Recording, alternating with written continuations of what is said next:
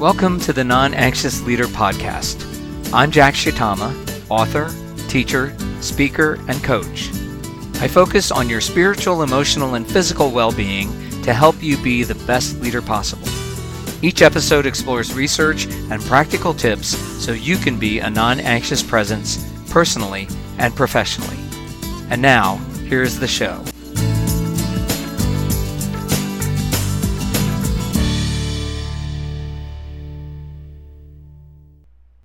Welcome to episode 11 of the Non-Anxious Leader Podcast. I am Jack Shitama, and today's topic is what to do when you are verbally attacked. And of course, I'm going to approach this from a family systems perspective because I have learned that understanding family systems theory and then applying it has been the most helpful in helping me to be a non-anxious presence.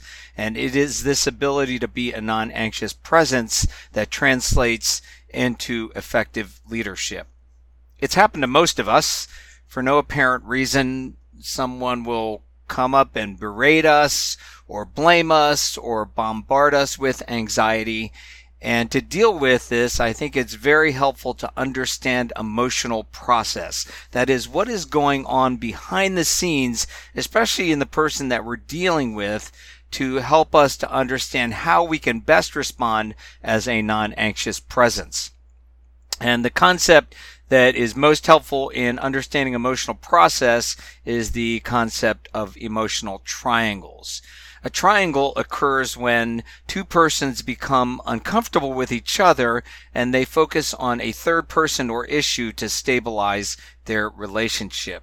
This is a form of avoidance that enables them to ignore or to relieve the tension between them by focusing on something else. And note that the third part of a triangle can also be an issue. It doesn't have to just be a person.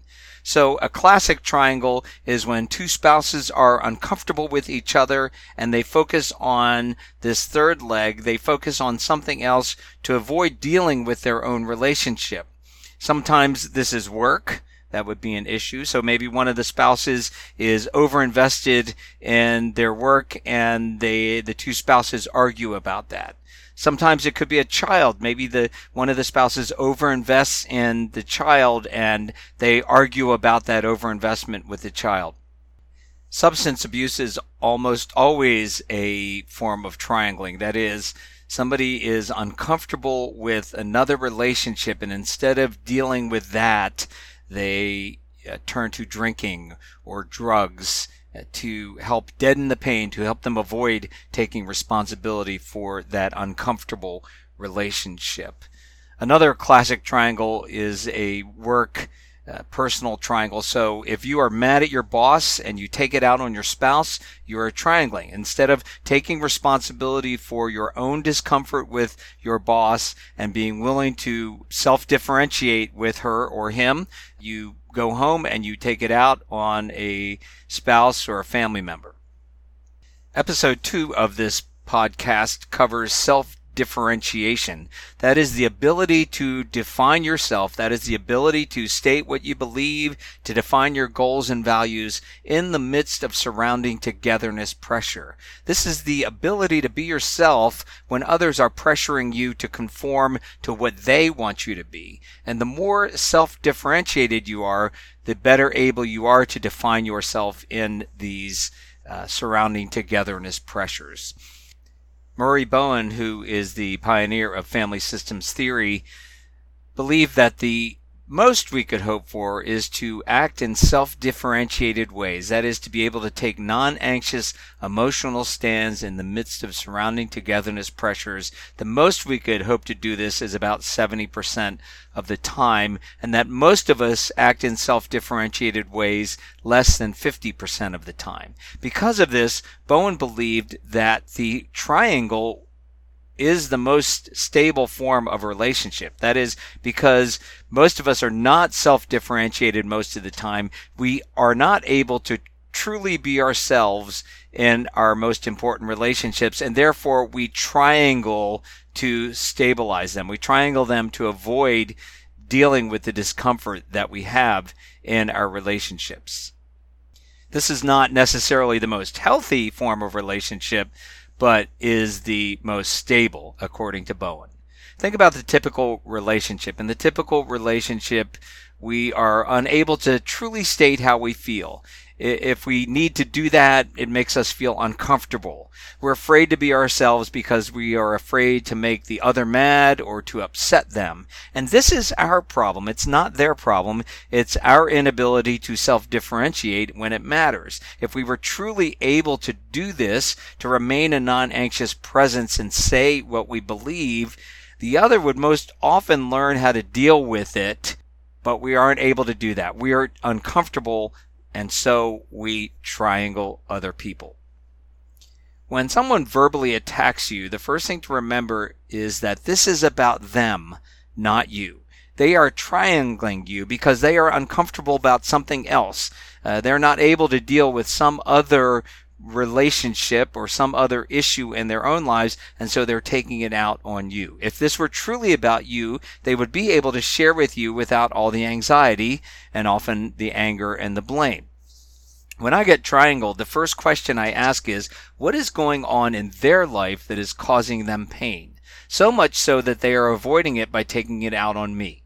And when somebody does this, when somebody avoids their own pain and takes it out on someone else, it's called pain displacement. So a good question to ask when somebody is triangling you, when somebody's attacking you, is to say, what is going on in their life that is causing them to blame me, to displace their pain on me? If you are able to keep this perspective when someone is triangling you, it will make it easier to remain a non-anxious presence. You will be less likely to get defensive or to be combative, which only makes things worse. Remaining a non-anxious presence creates the emotional space to enable the anxiety, the tension, the emotional energy to dissipate. But to do this, it's helpful to understand the difference between process and content. Understanding emotional process enables you to understand what is happening in a relationship regardless of the content of the interaction. It's process, not content. The content can be anything. Another relationship, an illness that somebody's struggling with, a political issue, an issue in the church. The content can be just about anything. The question is, in terms of emotional process, is there triangling? Is there pain displacement? Is the interaction loaded with tension and anxiety? I find it helpful to reflect on my own behavior, and in doing so, it enables me to better recognize emotional process in interactions with others. So I ask myself, am I triangling someone else? Am I taking responsibility for my own pain, discomfort, or challenge? Am I blaming, thus triangling someone else for my own condition? Am I defining myself, or am I trying to define others by telling them how they should act or be? All of these things are aspects of emotional process that if we understand how we are interacting with others, it helps us to recognize when they are interacting with us in healthy ways and when they are not. Think of a close relationship that you have, a relative you've known for a long time. Likely you know exactly what buttons to push to get them upset. Then ask yourself, when I push those buttons, what am I avoiding? You see, when we push buttons, we are usually looking for a fight, and getting that fight enables us to avoid dealing with our own discomfort, our own pain. When we are picking a fight with someone else to avoid our own pain in another relationship, that's triangling. And if we get the fight that we want, then we can be mad at the person that we picked the fight with, the buttons that we pushed, and we can avoid responsibility for our own condition. Focusing on process instead of content will help you to determine when it is appropriate to engage in substantive conversation with another, and when it's best to focus on being a non-anxious presence and avoiding the content of the conversation. Here's my rule of thumb. When someone is defining themselves in a non-anxious way, I am willing to have a conversation. When they are defining others, and especially when they are defining me, then I know that process-wise something else is going on with them. In the latter case, if I get into arguing content, I know it's a trap. For example, someone comes up to you and says, you need to do something about. Now fill in the blank. You need to do something about the pastor. Or you need to do something about that kid of yours. Or you need to do something about mom or dad. You see, the content could be anything, but the process that is going on is they are defining you. They are saying that you need to do something. And that is your first clue, that they're defining you. The second clue is how much anxiety is directed at you. How much of their own anxiety is coming out at you. Understanding emotional process will help you to realize that you can't do anything about their problem. They are triangling you about something that they're uncomfortable with, and they're avoiding taking responsibility for it. A rule of thumb in triangles is you can't change a relationship to which you don't belong. So if they are complaining to you about someone else or something else, that's their problem. That's their issue, and you can't help them with it. You can be a non-anxious presence. You can walk side by side with them, but they're the ones who are going to have to work it out themselves. So this frees you from getting entangled in arguing content with the person who is defining you. This is totally different than somebody who is taking responsibility for self and not defining you. In this case, you'll hear them say something like, I am struggling with, or I can't agree with you about, or I'm having a hard time with something. And they're talking about themselves and how they feel. Having a conversation about the content that they are presenting is not only appropriate, but it's likely to deepen your relationship because of your ability to be honest and vulnerable with each other. The question is, if someone is triangling you, blaming you, attacking you, and you should avoid arguing content, what can you do? Understanding emotional process is only the first half of the equation.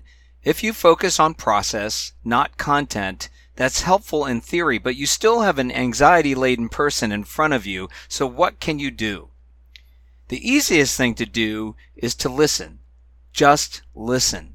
Listening, by definition, is being a non-anxious presence. Because you are listening, you're able to be non-anxious. You're not having to try to defend yourself or to argue content with them. So listening makes you non-anxious, and it also keeps you present emotionally with them. By listening, you are connecting with them emotionally and to their pain, even if you're not taking responsibility for their pain.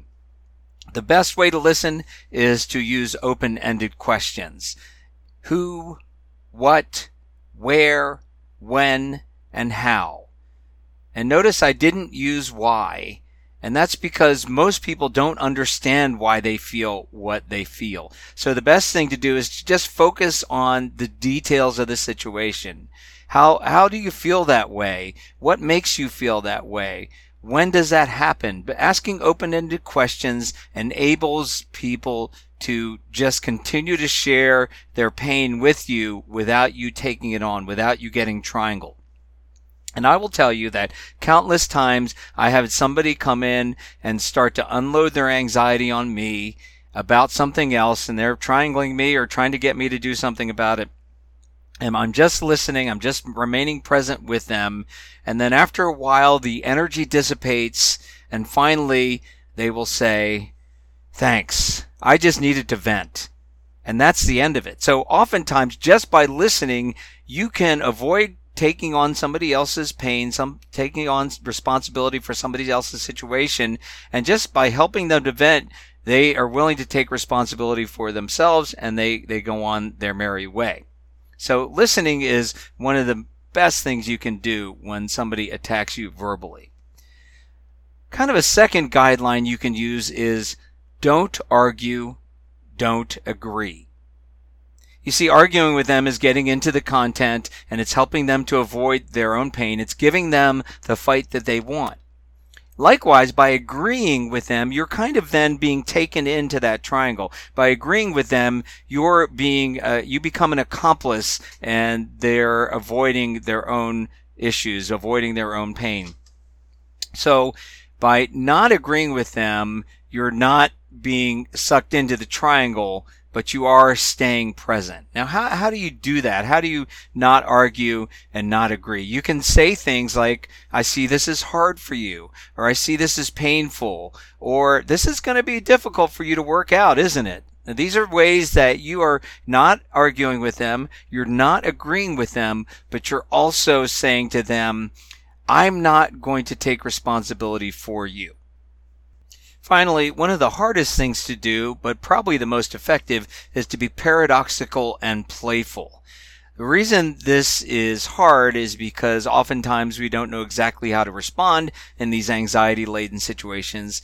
And also, it often takes practice. So that is the role of coaching or therapy, because we can often anticipate these situations, and we can role play exactly how we can respond in a non-anxious way and even a paradoxical and playful way. And a paradoxical way means counterintuitive, that we are not only not taking on responsibility for someone else's issues, but we're actually pushing them back in the direction of their issues so that they can take responsibility themselves. And of course, playfulness is just a form of humor that brings down the anxiety level for everybody in the room, including yourself and hopefully the person that is unloading their anxiety on you. One rule of thumb I have for being playful is that if it comes across as being sarcastic, then you don't want to do it. But I have a great example of somebody who is being both paradoxical and playful in an anxiety-laden situation. I actually wasn't in the room, but I was told about the meeting that they were preparing for me as a new pastor in one of the churches that I was to serve. And it was the Staff Parish Relations Committee. They are the Personnel Committee. And they were told that the new pastor had an earring. One of the members of the committee apparently went ballistic and said, I'm not going to put up with a pastor with an earring. If we have a pastor with an earring, I'm going to leave the church. I'm going to go to another church. And one of the saints of the church turned and looked at this person and said, well, we'll miss you. That's paradoxical and it's playful. I think everybody in the room cracked up at that because it was very humorous, actually. But it was also saying, go ahead, leave. That's your issue. If you want to leave, go ahead. We will miss you. And by saying we'll miss you, staying emotionally connected. It's saying, we do care about you, but you are going to make your own choice. And so if you want to leave, go ahead and leave. Now, in this podcast of just less than 20 minutes, it's hard to really get into all the ins and outs of family systems theory. But what I wanted to do was give you an overview of how it works. I will say that this is a life's work, that if you start to get into understanding family systems theory and applying it to your own life, maybe you'll if you go to a therapist who uses family systems theory, or you go to a coaching program or attend a workshop or read the book Generation to Generation or look at Murray Bowen's work, you will start to understand in more depth and then start to apply it to your life. But it is a life's work. But we do get better. We can get better at it. We can become more self-differentiated. We can become better at being a non-anxious presence, even in anxiety-producing situations. So that's the point of this, because as a leader, if you want to be your most effective, then your ability to be a non-anxious presence when others are feeling anxious actually will help others perform at their best, as well as help you perform at your best. So that's it for this episode. As always, you can go to the show notes. I'll have a couple links in there to Generation to Generation and to some information about Bowen theory. And as always, you can find more information at thenonanxiousleader.com. So until next time, thanks and goodbye. Thank you for listening. If you found this episode helpful, there are two things you can do to help others find this podcast. First, tap the subscribe button on your podcast app. And second, leave a review. I appreciate your help. Finally, you can find more resources as well as subscribe to my blog at thenonanxiousleader.com. Now, go be yourself.